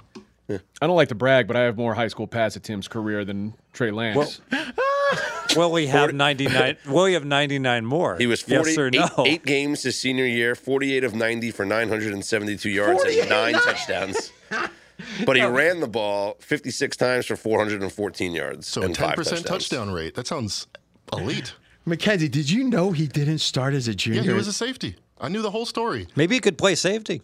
He only played 2 games his freshman year at North Dakota State, and then he only had 1 year in college. I know. Was Does that count his to one sophomore year. game? Or is that his third? That's because his 3rd year he only played the 1 game. I'm talking about the 1 year as the starter. Oh, my God. 169 pass attempts that year. I mean, 1,100 let's be yards. honest. In a weird way, wrapping Oh, that's this rushing. up I'm sorry. is we got to give Shanahan credit that you could make a blunder this big, because this is as big as it gets, and still have a Super Bowl favorite. Like, in a way, it's almost like more positive than negative, because obviously it was a disaster decision, but not really, because they picked the guy in the 7th round that ended up being, it looks pretty good. This is like a chess player. Grandmaster just leaves the knight undefended. Just take it. Game's over. And he's like, no, I'm so good. I can still win despite that like- horrific blunder. like Bobby Fischer being down 0-1 and forfeiting Forfeiting second against game. Spassky. You know, it's also like when Washington drafted RG3 and Kirk Cousins in the same draft. And Yeah, but they didn't when- have to trade up. Unless I'm mistaken, they didn't have to trade like triple #1 picks to get there. Yeah, but it was the idea that, you know, some in the organization wanted one quarterback, the others yeah, but wanted no one one. was thinking Cousins in the first round. No, Yeah. but when they took him, and then he eventually, when he took over and became the starter because of injury, he turned into a nice career. Oh, no, I agree with that 100%. But what I'm saying is, if you miss on because I guess you could make the case. I don't think you make the case that I don't think you want to even make the case that Washington missed on RG3, because I think before his injury, No, it was just. I mean, he was the rookie of the year. They were spot on. They Yeah. shouldn't have played Andrew him in the Luck play- they did shouldn't have not played give him him- in It the goes playoffs. back to early They in the shouldn't have pod played him when in you're the talking. playoffs. Should they play him in well, week 18? first off, we don't know. Listen, let's Or not week get 17? Mackenzie, enough. We don't want to get into the. I mean, remember, I was Mike Shanahan, Uncle Mike. There's a lot. I mean, listen, a lot of people have badmouthed that the decision to play RG3. Now, that did come up in the play callers. RG3 talked, and it did seem like he threw him under the bus, to be honest. He said, I wanted to play, and correct me if I'm wrong here, Mackenzie, you listen. RG3 said, I wanted to play. but I think in hindsight, I wish an adult would have been there to stop me. Now, to me, if you're making all that money, you maybe got to make the decision that if the medical staff says he's okay to play, he wants to play, it's kind of hard to think the coach is going to say no. It's Dr. James Andrews that makes the decision there, not the coach, right? I mean, well, let's just say this. The medical staff has to say he's okay to play, then the coach has to think he's okay to play. Yeah. But usually if the medical staff does, you're not going to have the coach say no. yes. So I think RG3, listen, he's in the media now. He's at ESPN. I'm sure he's whispering, and whenever it comes up, his side of it, whenever he gets a chance. Last year with Lamar Jackson, he was an advocate of Lamar not playing in the playoffs, not returning because of what happened to him. So, but the question is, at the time, should we have held a coach to the level of saying, you want to play, the medical staff say you can, but I'm going to say no? Like, how often does that happen? It doesn't make any sense. It's a complete non-story that's been invented by the media, like Scott Seinberg over here. Scott Seinberg's inventing it? He's passing on what's already there. Exactly. You're an innovator. I'm listening to the man speak himself. I Right? mean, And you're listening to the man and repeating him well. Good job. By the way- hold on a second. Was this some radical left thing by saying the man, like somehow? Just repeating his words. All right. So RG3 is the are we man, finally at I'm the referring point? to RG3 Scott, as are the we man. finally at the point you see why I get so mad at Mackenzie? Are you there yet? No. No? Okay, I'll let him there. keep attacking though. All right. All right. Next week we can tune in for more of that. So Go we're ahead. breaking down all this preseason. One thing that was interesting is that And then we're hitting the end of the breakdown. the so let's go. season wins. Mm-hmm. No impact. Nothing's moving. So nothing's moved. San Fran ticked downward. San Fran's down to like 10.9. But that probably doesn't have to do with the game, does it? I think it more maybe Purdy, some uncertainty with Purdy. I does feel like there's more uncertainty. Coupled with a really bad performance. Yeah. Yeah, but the Thurston quarterback doesn't matter. The rest of the team played lousy too. All right. So, Fez, I was happy you made that nice. That price seemed fair to me. I appreciate that. Yeah. I mean, I let you make the price. What am I supposed to do? I'm going to only blame Mackenzie for like clouding my. He's supposed to be the 49 expert and made the minus 300. So I was like, I didn't want to go too far away from that. Fez, I think if you thought it was even, you would have said even. Yeah. Let's not blame Mackenzie. Hey, he's up. I clearly thought the Lance should be favored. I yes. mean, it only exposed you to 600 at bats, and Mackenzie got 600 at bats, 300 from fine. each of us. Is that right, Scott? You want me to? Sam Darnold, baby. No, if Sam Darnold somehow wins me 600, I guess The it won't be irony 600. is It'll be that like no 1,400. one has been like more on the Sam Darnold is not a starting quarterback in the NFL than R.J. Bell. So that it will be like a famous story. He badmouthed Sam Darnold, but knew where to turn on a dime. I mean, you did say Sam Darnold's an elite starter or elite backup quarterback, He which is is. all you need him to be. That's why they're paying him $4 million. All right, so if Mackenzie wins, he will have a chance to celebrate. But I think you're going to have to just win a lot of NBA and celebrate that. Sounds like a plan. All right.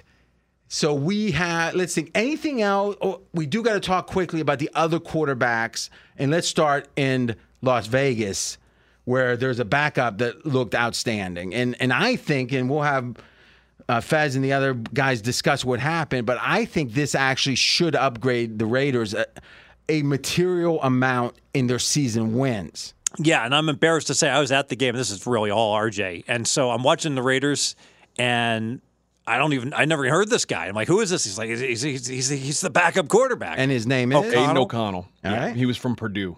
And from Purdue. apparently He's a left. my college guys say, oh, he's really good at Purdue too. Oh, I don't think so. Yeah. So Now, what I heard was that he would have stretches. He was amazing. Yeah. Yeah. And then there was disaster plays.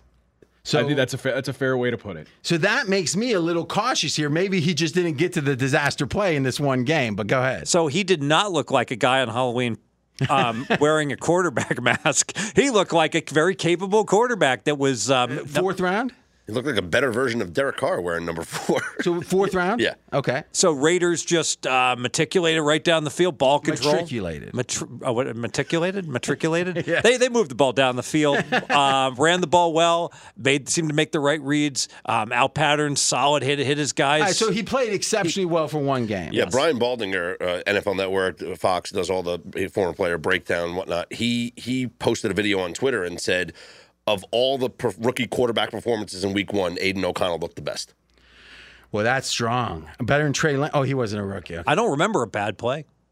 So, did you see it, AJ? I did. Okay, so what was your take? I mean, does it look like he's doing the same thing and he just didn't get to the bad play, or does it seem like the coaches got to him and maybe they're coaching him up? No, I think it's a matter of time before he turns back into a pumpkin. So you're not optimistic about I'm not. I mean, I think he can be better than Brian Hoyer, which was the alternative. He's got some good tools. He looks a little goofy. There's some his mustache. Yeah. That guy's wide open. There's some things to like about him, and again, I'll take his upside way over Brian Hoyer's. But 39-year-old Brian. Yeah, I still think he's not a guy that I see long-term future. All right, so here's my theory. My theory is if this guy becomes, let's say, a slightly better than average backup, that what's the over-under for the number of games the backup for the Raiders has to start? Like, I thought about that. You asked, and Fez said 2.5. I think it's probably closer to 4.5. I think we're all going to overdo it a little bit, maybe. But I think the odds of him not playing at all it's a long shot that Jimmy G starts every game. Right. So if we called it 4 games, and you did the math in pre-production, and so 3 points upgrade? Let's assume that because we thought Hoyer would have been one of the worst backups. We had no idea about this guy. If he ends up being slightly better than an average backup, that is about 3 points a game. So 4 times 3, that's 12 points. That's like 0.4 wins right there. And so that pushes the Raiders, if they were 6.2 before this game, we make it 6.6 with the O'Connell upgrade. It might be a little high because we don't know yet that he's good. But if we see more preseason he is, I think the odds increase, right? And we can't downgrade the Raiders for beating the Niners 34-7. The rest of the team looked good too. Yeah, and the O-line. The pass rush was, against some backups, but they just absolutely won the line of scrimmage. Does it make you like the Raiders laying 3.5 against the Rams week 2 preseason? No, here's how I don't bet. Here's why I have trouble betting the preseason. It's because I don't know how to put a power ranking on these teams. Mm-hmm. So if I can't give a power rating, I don't know how to even start, right? Because it's like, well, it's gone up by 3 points. It got bet up. It's like, okay, but I don't know. It could the Ravens game last week started like at what? Plus 2.5. Carolina plus 2.5. No, the Ravens. Ravens started -3. And they got bet up to 7, right? 6.5. Okay. Then back down to 4.5. Then back up to 6. Okay. So -3 to -6 is a move you rarely, if ever, will see in the regular season. I'm not sure which of those numbers was right at the time. Yeah, I agree. So if I can't know that, it's hard for me to bet the preseason. So my thought is if the Raiders didn't get any upgrade, like if there was a look-ahead line and it's the same, I'm thinking, well, this new information makes me like the Raiders. But I don't know what the line would have been if he didn't do so well. I will say in a preseason game, if a line moves from 3 to 6 and you say, who you like, Fez? I'm like, I like the dog plus 6. Pretty confidently. I think the market is not that. Well, this is what we talked about last week. There's the initial move, and then there's the malingering moves that come after. And to me, it feels like those later moves are where the value might be. Exactly. Now, by contrast, in college football, lines have been out all summer. If you told me a team was favored by 3 and now they're favored by 6, do you like the dog plus 6? I'd say no. And I don't think so. I think it's different because a lot of these line moves in college are just money slowly moving along, coming in on the what people feel are the right sides, as opposed to you blink and a line can move from 3 to 6 in preseason in 30 seconds. All right, so we're going to go over quickly, game by game here, the moves so far this week, and then we're going to go to our best bets. And then that's going to be it. This is going to be a nice short show today. Yes. I think there's one more quarterback game we should have discussed. Go ahead. The Titans and the Bears. Will Levis looks like he might be the third-string quarterback. We talked about the idea that Tennessee might be ready to cut Malik Willis. Yeah, my understanding is he looked as good as he's ever looked. I mean, this was like a whole different person. And then Justin Fields. We thought that he'd be out there to use his arm, and he had 0 rushing attempts. 3 of 3 passing for 129 yards. Most of it was like screen passes that took something off. But I mean, I think that's going to be a big part of their offense, and that the threat of him running. RJ, you saw the one screen pass where he whipped it at the guy's ankle, and he reaches behind him, catches it, and runs 60 yards. I would not upgrade Fields for that game. But the one thing I thought was, and you mentioned how Fields is one of the guys who runs between the tackles. When you run between the tackles and you're a dangerous running threat, it means that there's It opens openings up- on the outside. I that can agree Wouldn't that bring have with been that. the case all of last year? Yeah. Yeah. So I mean, that's why maybe remember, Fields is getting better. Here's a basic premise in preseason. They do not game plan for any team. They aren't doing anything special because they're playing the Bears. They're running their base defense. And because of that, a quirky offense like Chicago's maybe works better, because in theory, you'd have to make more adjustment against them. Yeah. Maybe that's something we need to think about. Who's the quirkiest Baltimore's a quirky offense, or at least it has been historically. And now it's getting mimicked by more teams, Well, but now they're changing it because they got a new OC. Right. So, and I don't like that. I think that's. Well, I think it raises questions. But they've got the personnel. Can Lamar do it? Well, it raises the ceiling in theory, but it also lowers the floor, I think. Well, that's very well said. All right, so you have anything else to say about Malik Willis? Just that Vrabel was very impressed he spoke about both quarterbacks, and you can just tell the way that he was speaking was that he was, it was more praise for Malik Willis and more of saying things like, "Oh, well, Will Levis, he's got a lot of growing to do." The phrases that you would say when you want to be polite about somebody not playing well. But luckily, they got him in the second round. Right? He wishes he could just say, "Well, he doesn't look like a first rounder." I can tell you. Now, Mackenzie, I got to give him credit. He didn't interrupt, but he puts on the screen in huge font. Imagine if Lance makes a similar jump that Malik Willis does from. Malik Willis is almost out of the league. From age 23 to 24. Okay, so this is back to how young he was. Maybe that's why he didn't start as a junior. He was a young junior in high school. He's 13 months younger than Levis, 12 months younger than Willis. Okay. How is he 10 years younger than Stetson Bennett. He finally got a shot. All right, so thank you, Mackenzie. We appreciate it. All right, anything else? Bennett, apparently there's two minds with him, right? Some thought, he's shown he's a baller. He's shown. Others saying doesn't look like a professional quarterback. Any takeaway there? No, just he's 20? What is he? 28? No, but he got a 26, lot of snaps, 26. right? Yeah.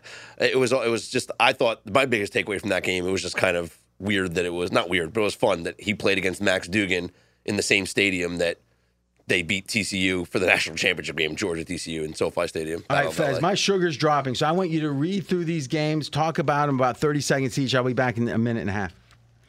Okay. That's the moves for this week. Okay, yeah, moves for the thank you. I was expecting games of the year. I'm like, what is this? So preseason big moves that we saw. Let's start. We'll go rotation order 402 Philly. Big move. Philly opened -1. All the money on the Eagles up to 3.5, hosting the Cleveland Browns. I'm going to list all of these and then we'll go through them each one. Let's go get rotation 410. Miami Dolphins opened as a dog. Plus, I saw as high as +6. I see +5 as the opener. Down to 3 now. So Dolphins, they got their butts kicked by Atlanta, 19-3. But Dolphins actually won the stats in that game. Couple of defensive and quirky touchdowns for Atlanta. So bounce back for Miami. 3rd of 6, Indianapolis game 4-1-4 against the Bears. Went from 2.5 up to 3.5. So moved through the key move of 3. Game 4-1-8. Green Bay Packers against New England. This is about, we know the Packers are going to play their starters. We don't know if New England's going to play theirs. Green Bay goes from -1.5 up to -3. 4-2-3 Denver Broncos. Scott, they're trying again with the Denver Broncos. Didn't get there against Arizona, but people are going to still back those Broncos. Open -1 all the way up to -4.5. Finally, game 4-2-8, Seattle Seahawks. Now, this is very interesting. So opened at 3.5, as low as 3.5, all the way up to 7 against the Dallas Cowboys. And what's really interesting about this game to me is that there's been a trend that has been profitable in the NFL. Week 2, nothing more than betting the straight-up loser in a game against the straight-up winner from the week before. And Dallas actually qualifies for this. So Seattle obviously played a fine game against Minnesota, week 1. Dallas played a poor game and lost. And yet, so Dallas would qualify, and yet the bettors are like, nope, we think Seattle is going to play starters. We're not so sure about Dallas. To bet this all the way up to 7. 7's a monster of a number in a preseason line. I guess let me open 4 for both of you. Of those 6 line moves, which ones look the most attractive to any of you? The Eagles intrigues me because, and I want your thoughts on this as well. So there's been a lot of stories that came out today about what's going down between the Eagles and the Browns joint practices. The Browns are not happy. The Eagles are taking shots at Deshaun Watson. And so whatever, there's been some heated things going on during joint practices. In week 1 of the preseason, there were 4 games that featured teams that had joint practices. They went 3-1 to the over. The only game that went under was the Jets and the Panthers. The Jets scored 27 points on the Panthers. But Bengals-Packers went over, Lions-Giants went over, Raiders-49ers went over. Do you think there's a correlation to practicing against each other during the week and then playing that preseason game? I would have thought the opposite. I would have thought you got all the reps in, the evaluation of the starters, and it would have been more of a snooze fest, and that there would be more running in the game. But not what happened. Is it more scoring because it's now the backup defensive players, the third-string defensive players, and there's less intensity because all the intensity was during the week when you had the joint practice? So the tackling's not as crisp. Exactly. And the like. Possibly so, but the bottom line is bad offenses fail against bad defenses typically because the quarterback just can't complete the passes. So I think ultimately that would be the telling. There wouldn't be any dynamic plays down the field, and your fastest guys on offense aren't playing then. 10 games will feature teams that had joint practices this week. All right, so what I think is worth doing is looking back and seeing last year how the joint practices and the result in the games was. Because if there's a trend, that feels meaningful. Well, just last week it was I heard 3-1 to the over. Yeah. Mm-hmm. So, I mean, it won't be so hard to look back last year and dig in and see. I agree. Yeah. Something, put Sleepy on that. That'll be a good one for Sleepy. Cool. Just last year, each week, who had joint practices and played a game after. And there won't be a database of that, but I think that just by the game reports, it's going to be in there. For sure. All right, cool. Yeah, so if there's anything on that, I'll tweet that out. Okay, so Fez, you went over so what would be your one, if we're fading the moves here, what one game do you like to fade the moves the most? I want to fade the Packers. So the Packers went up from -1.5, hosting New England to -3. So I spoke about there's a trend. I don't have all the numbers straight. I don't have the numbers. No way. I don't have the numbers. The straight-up loser week 1 of preseason playing a straight-up winner. I thought he was going to say, I don't have the numbers. I don't know how many completions that quarterback had last game. All things being equal, you want to back the straight-up loser. These games don't matter, but no coach wants to go winless in preseason either. So this is the time. The 0-1 historically has done well against the 1-0 straight-up. So plus, it gives the coach something to complain about, and it's more intensity that week. Exactly. So New England qualifies. Also, I like the fact that New England didn't just lose; they lost by double digits. So now another reason for the coaching staff to give a little more emphasis to the game. And the Packers won in a blowout win against the Bengals. A little more reason. Hey, let's evaluate talent. We don't have to bust everyone's balls and be so concerned about the scoreboard. And if you look at the coaches, LaFleur has never been a preseason coach. He's 4-7 straight up, 3-6-2 against the spread. So there's no history of success for him in the preseason as well. Belichick has won more than half his preseason games. If I had to fade one of these moves, I would be looking towards New England. Oh, I kind of like that. But that's not our best bet from you. We'll get that right now. But first, wow. Don't know about the future, that's anybody's guess. Ain't no good reason for getting all depressed. Fire up your pad and pencil, I give you a piece of my mind. All right, Fezzy, start it off. So my best bet is on the same game, New England, Green Bay, total sitting 36.5. Well, I have a magic number. Week 2 of the preseason, it's 37, RJ. Any number below 37, I am looking to play over.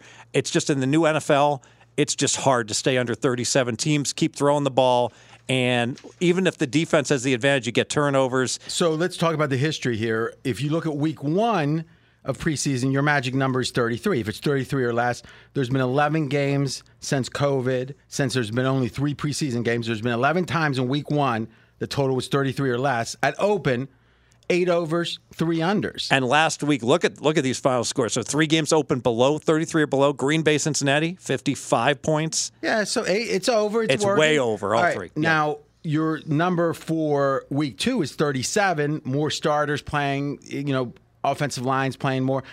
37 is a key number. It is in this range is the most key number in the NFL. 4 touchdowns, 3 field goals. Yes. And it's been 3-1 to the over. 3 overs, 1 under. So with your magic number theory, since COVID, you're 11-4. Looks good. This one applies. This one applies. This is the lowest total on the board at a 36.5. Also qualifying would be Tampa Bay and the Jets at 37. And what's interesting, there was one total that opened. But just to be clear, let's focus on your best bet. Yeah, so my best bet is indeed New England Green Bay over 36.5. All right, and then there's a couple other games you want to make comment on? Well, yeah, just that Carolina, the Giants opened down as low as 36, and the bettors, and this game's on Friday, so it's coming up faster. Bettors said, no way, we like over. Boom, bet it up to 39. All right. Okay, so best bet we got from you. I'm going to do one, but let's go to AJ. And AJ, I think you and Scott and Mackenzie are going to be quickly picking some look-ahead lines because there's been it's made the rounds, some of the updated look-aheads, and here we go. What do you got? Yeah, DraftKings has lines for every game throughout the season. I'm going to look at Week 12. The Indianapolis Colts are -1 hosting the Tampa Bay Bucks. This implies that the Bucks are the better team, and I don't think the Bucks are certainly better than anybody, but I don't think they're better than the Colts. On top of that, though, the Colts come off a bye in Week 11. In Week 11, the Tampa Bay Bucks are at San Francisco, which is going to be obviously a tough game, tough travel, and then to go to Indy. This line is just off. This should be probably closer to Indy -3. So Indy -1 will be my best bet. Week 12 hosting Tampa Bay. What do you think of that, Fast? I like it a lot. I agree. All right. All right, Scott, what do you got? I'm going to go to the Philadelphia Eagles, and I'm going to turn my focus to Week 4, where the Eagles, for some reason, are 7-point favorites over the Washington Commanders. Now, quick question to the gentleman in the room here. Who's a better team, the Minnesota Vikings or the Washington Commanders? Minnesota Vikings. The Eagles are Fez might 7-point disagree, favorites. The Eagles are 7-point favorites at home against the Vikings in Week 2. And 2 weeks later, they are exactly the same 7-point favorites at home against the Washington Commanders. This does not add up to me. The Eagles should be at least 9.5-point favorites in this game. I actually think they're going to close double digits. I fully endorse this. Scott has the best bet here. The best bet of the best bet of the best bets. All right. Yes. Huh. You haven't even heard mine. It hard beat that. It doesn't matter. It's like that's so good. Well, why do you think it's just sitting out there then? Because it's hard to get down. The limits are really low on these. What do you mean the limits are low? This is you whining because you're betting like third quarter derivatives and they don't let you keep betting when you're killing them? Well, no. I mean, it seems like DraftKings is taking a lot of handle. Yes. Right? From select people. Yeah. So they don't want... From any non-pro, they're taking... They'll take up to... Whoa. Like I said, I want to do what I told you before. I said, why don't you just bet NFL sides for a while and see how long you can keep betting? You're like, okay, I'm going to try that in this one account. And then you go, but actually, I bet over on like the points per game across the year. You said, I can't resist. Obscure. I can't resist getting in on that. Fair enough. One. Yes. I mean, you're just greedy. You kill the goose that laid the golden egg. But apparently, you used to be able to just get enough accounts it didn't matter. Well, I get some gold that way. Okay, but you don't get as much gold. Yes. But I'm confused. You used to not worry about camouflage, and it all worked out okay. What's different now? Are they just cutting people sooner? Exactly right. So it used to be people could last like a month and then get limited, and now literally 5 or 10 bets. Okay, and someone's gone. What I'm guessing is they're not doing it based on results. They're profiling the type of bets you make. Exactly. So and why keep making those bets? Because I want to get down. Okay, you're like a child. Like why do you keep trying to start the car with the keys, little kid? Because I want to go somewhere. I mean, it's like okay. All right, Mackenzie, what do you got? I agree with all of Scott's points. Let's stay in division with the Commanders. Week 12, they're at Dallas. They're catching 6 points. I think it should be 10, just like the Eagles. The Eagles and Dallas Cowboys, top 5 teams by every metric. Commanders, the most downgraded team this offseason, bottom 5 team. Not downgraded at DraftKings. They love the Commanders. On the win total is what I'm talking about. But yeah, it doesn't make any sense, these lines. Do you have any, is there anyone else you want to bash, or is there anyone else you want to give like credit to? No, they're just dealing an opinion here. They're higher on Washington, clearly. Maybe for their clientele, that's fine. Yes. right? That's that's a really good point. But which seems contrary, though, because you would think if you're knocking out all the sharps, you would have inflated favorites. You would. But somehow you got Philadelphia, the Super Bowl participant last year for the NFC, Dallas, one of the top 3 teams in the NFC, and they're laying short numbers? Yeah. Doesn't make a lot of sense. All right. I'm going to stick to, let me see, this might be strange, an NFL Week 1 side.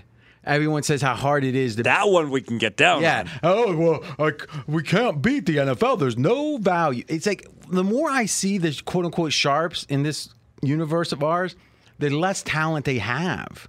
It's like all they want to do is bet like stale numbers.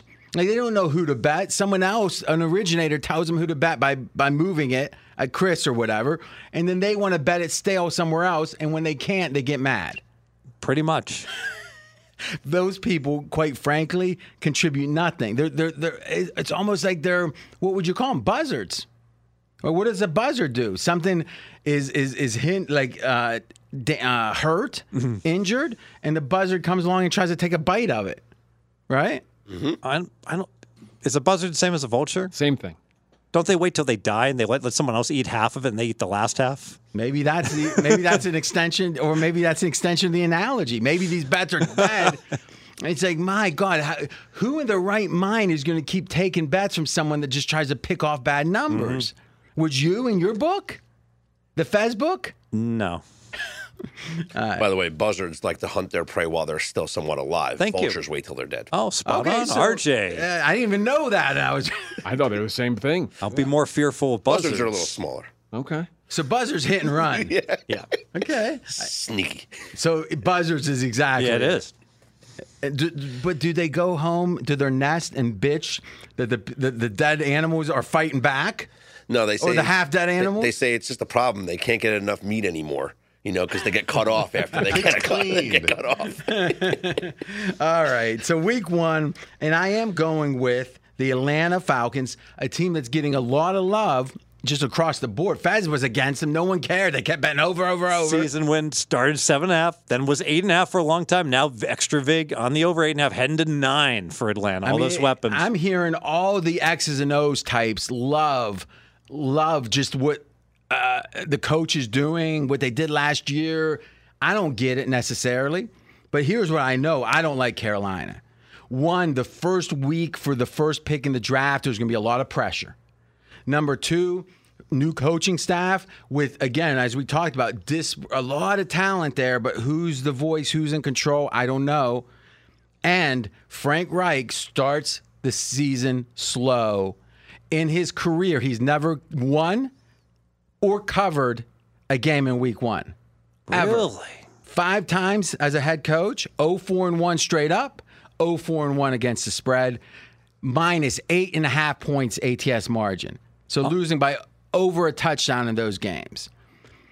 What does that tell you? He's a little behind. He maybe isn't, caught up. Now, he does fine in week 2 and onward, but he's a little behind to start the year. Well, when you're a new coach, your first time, let me see that, Mackenzie, the game by game real quick.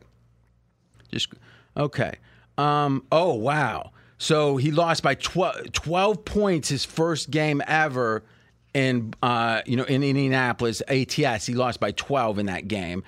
Then he pushed the next game and then lost by 14, 9, and 7. So there's been one game within a touchdown.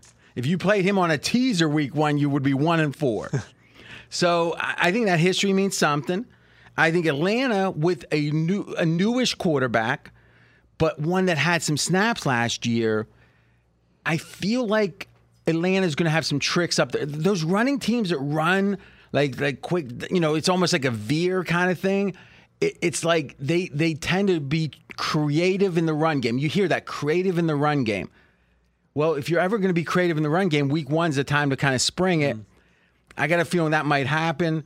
And we've got Atlanta -3 hosting Carolina, which implies that they're just a little bit better than them. I think the situation. They're significantly better than them. I think so. Yeah. Can I piggyback on this bet for a second? Yeah, for sure. I'd play the under in this game as well. Now, what's your thinking? So 42.5. That I don't trust I don't trust Bryce Young to score on the road in his first game, and I like the idea that you're having about Atlanta's rushing attack, and I don't think that they're going to put a lot in the hands of Desmond Ridder in Week 1. I think they're going to simplify. The offense is going to be simple in Week 1. A lot of rushing with their new rookie Bijan Robinson and their former starting running back Tyler Algiers and Cordell Patterson. And once they have a lead, they'll milk it. I like the under in this game. Okay, that's interesting. To me, I think when you hear run, you think about, less scoring. But if a team runs effectively, I'm always worried. But so to me, I'd be a little at cross purposes. So I'm going to stick with mine. I like what you're saying. I think it's possible. What do you think, Fez, of the total? Yeah, I agree with the under. I agree with your pick on Atlanta. My only concern, we spoke about it, was this is actually a number that you can get liquidity on, and that somehow it's all too easy. It's too a lot. What do you mean too easy? It's too easy. We can bet a whole lot -3. I know. Yeah. No way do we want to do that, right? We got to try to pick off some dead number. Well, what's interesting is that, like I mentioned, I'm reluctant to go against division dogs in Week 1 because they've done well historically. But part of the reason they've done well is this isn't going to close 3. This is going to close 3.5. It could close 4. It's certainly going to close 3.5. So part of the reason that these division dogs do so well is that people have been. All right, so let's be clear now. So since 2012, the modern era of the NFL, division road dogs in Week 1 are 25-15-1. 22-15. Oh, I'm sorry, 22-15-1. So I mean, not bad, but the home dogs are much, much better. That's a great point. So real quick, McKay, what's the ATS margin on that? 1.8 points for the road dogs. Yeah. It's hard. I mean, that 22 and 15 is not. You would have thought more than 1.8 there, wouldn't you? Yes. Yeah. So I'm saying it's even less impressive. Someone would say meh.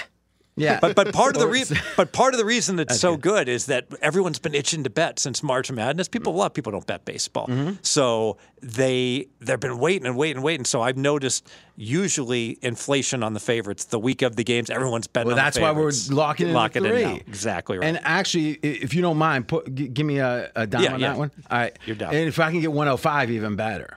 It's possible. That's what I like. It's possible because it's so much more liquid, obviously. Yes. All right, boys. Anything else to close? We're going to keep it to one episode today. Should I have a best bet on games of the year? Because I gave one for. No, we're good. I'm already gave mine for preseason. Yeah, we're good. Yeah, we got one good one. But why don't we give a bonus? A bonus one. And I don't know what week this is. It's November 5th. I don't know. All right. I did it by the dates. All right. Everyone else did it by the week. November 5th, where Green Bay is hosting the Rams. Week 9. Green Bay is week 9. Thank you. Green Bay is laying -2.5, and Green Bay has a really fine home field advantage, especially it might even be cold that time of year by week 9 in November in Green Bay against an LA team. So the line would be fair if the Rams and Green Bay were equal. They're not. When is the game? November 5th. The weather's not going to be a factor. It could snow. Go ahead.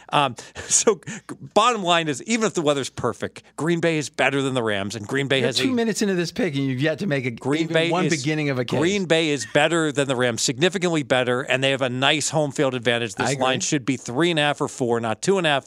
Value Green Bay -2.5. So really, with Green Bay's home field worth at least 2.5, as much as others have gone down. This is saying the Rams and Green Bay are even teams, which is ludicrous. And what's the win total say? Green Bay 7.7. The Rams are like 6.2. Okay, so yeah, this is great. Yes. I would make the case too.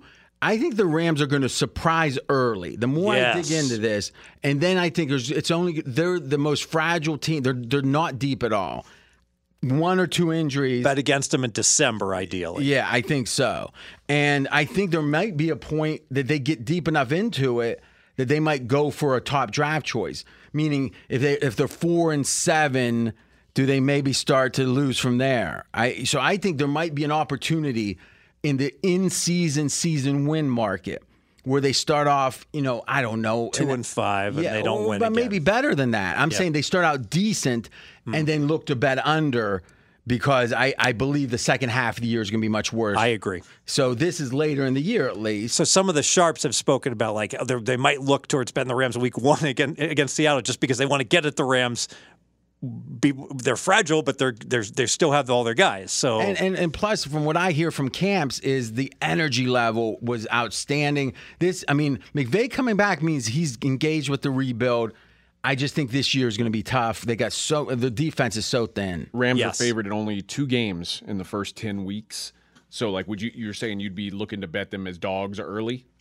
Yeah, I think so, in the right spot. But I'm more hoping they win a couple games and then I can bet against them once like the first injury happens. Because the first injury won't, if it's not Stafford, it won't move the markets major. But then it's like, okay, the dominoes are starting to fall. Yes. Is the theory. You know, one housekeeping item they did not list as I talked about the 0-1 team straight up against the 1-0 teams. This is preseason now. Preseason this week, but I didn't list them, so I just wanted to give the 8 Go teams. ahead. Go ahead. So those teams are the Bengals, the Dolphins, the Colts, Buccaneers, New England Patriots, Kansas City Chiefs, Rams, and Dallas Cowboys. So, Scott, where could we have gotten that, you think?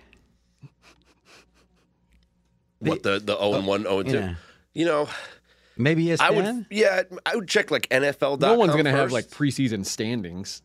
Yeah, but They don't- I'd go to the it's the league. preseason. They don't track I'd go to that. the official league website first. they though. might have it. and Maybe. then you could check subscribe. like some of the ancillary sports sites. Hey, the Jets and Cleveland have played 2 games, so you'd have to look at their schedule.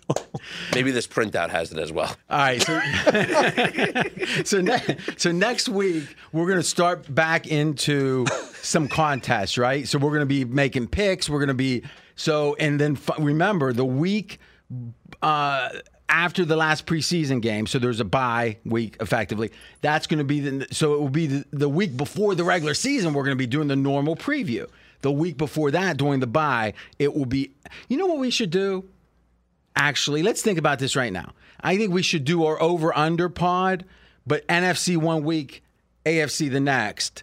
So let's think about this. This will be after week 2, or this week is before week 2. We have 2 pods left before. We got 2 pods, so we could do NFC then AFC. All right, so there's going to be 2. There's only 2 pods before the preview pod. Yeah. Which would be previewing week 1. 1. All right, so I'm going to let you guys. Let's vote on it. AFC or NFC next week. AFC. I'll go Oppo, whatever AJ wants to do. Gee, you're going after him. AFC's fine with me. I don't care. I don't care either way. So those cancel. So NFC? Yeah. Mackenzie, what do you want to do? NFC. RJ, it's your choice. Shocker. I was giving you guys a vote. Mackenzie was smart to do that, though. Let's think about this. NFC. I'm going to say AFC. We win. Because I don't have to worry about getting AJ off his game. I got to worry about getting Fez off his game. All right. So Wait, why did that have to turn into a dig at me? because that's all he seems to want to do. All right. So what we're going to do then is every division, and it's going to be a forced pick. Fez is even having an allergic reaction to this. Oh, he almost sneezed. All right. A forced pick over for each division, a forced pick under for each division, and then 2 teams you're neutral on, in theory, because you're not picking them. And we're going to have a lot of betting involved. Let's just say that. So that should be fun. AFC next week, and then the week after the NFC, and the week after that, previewing week 1. So don't miss anything, only the 1 episode. Fez, let's take us out. Hey, let's be careful out there.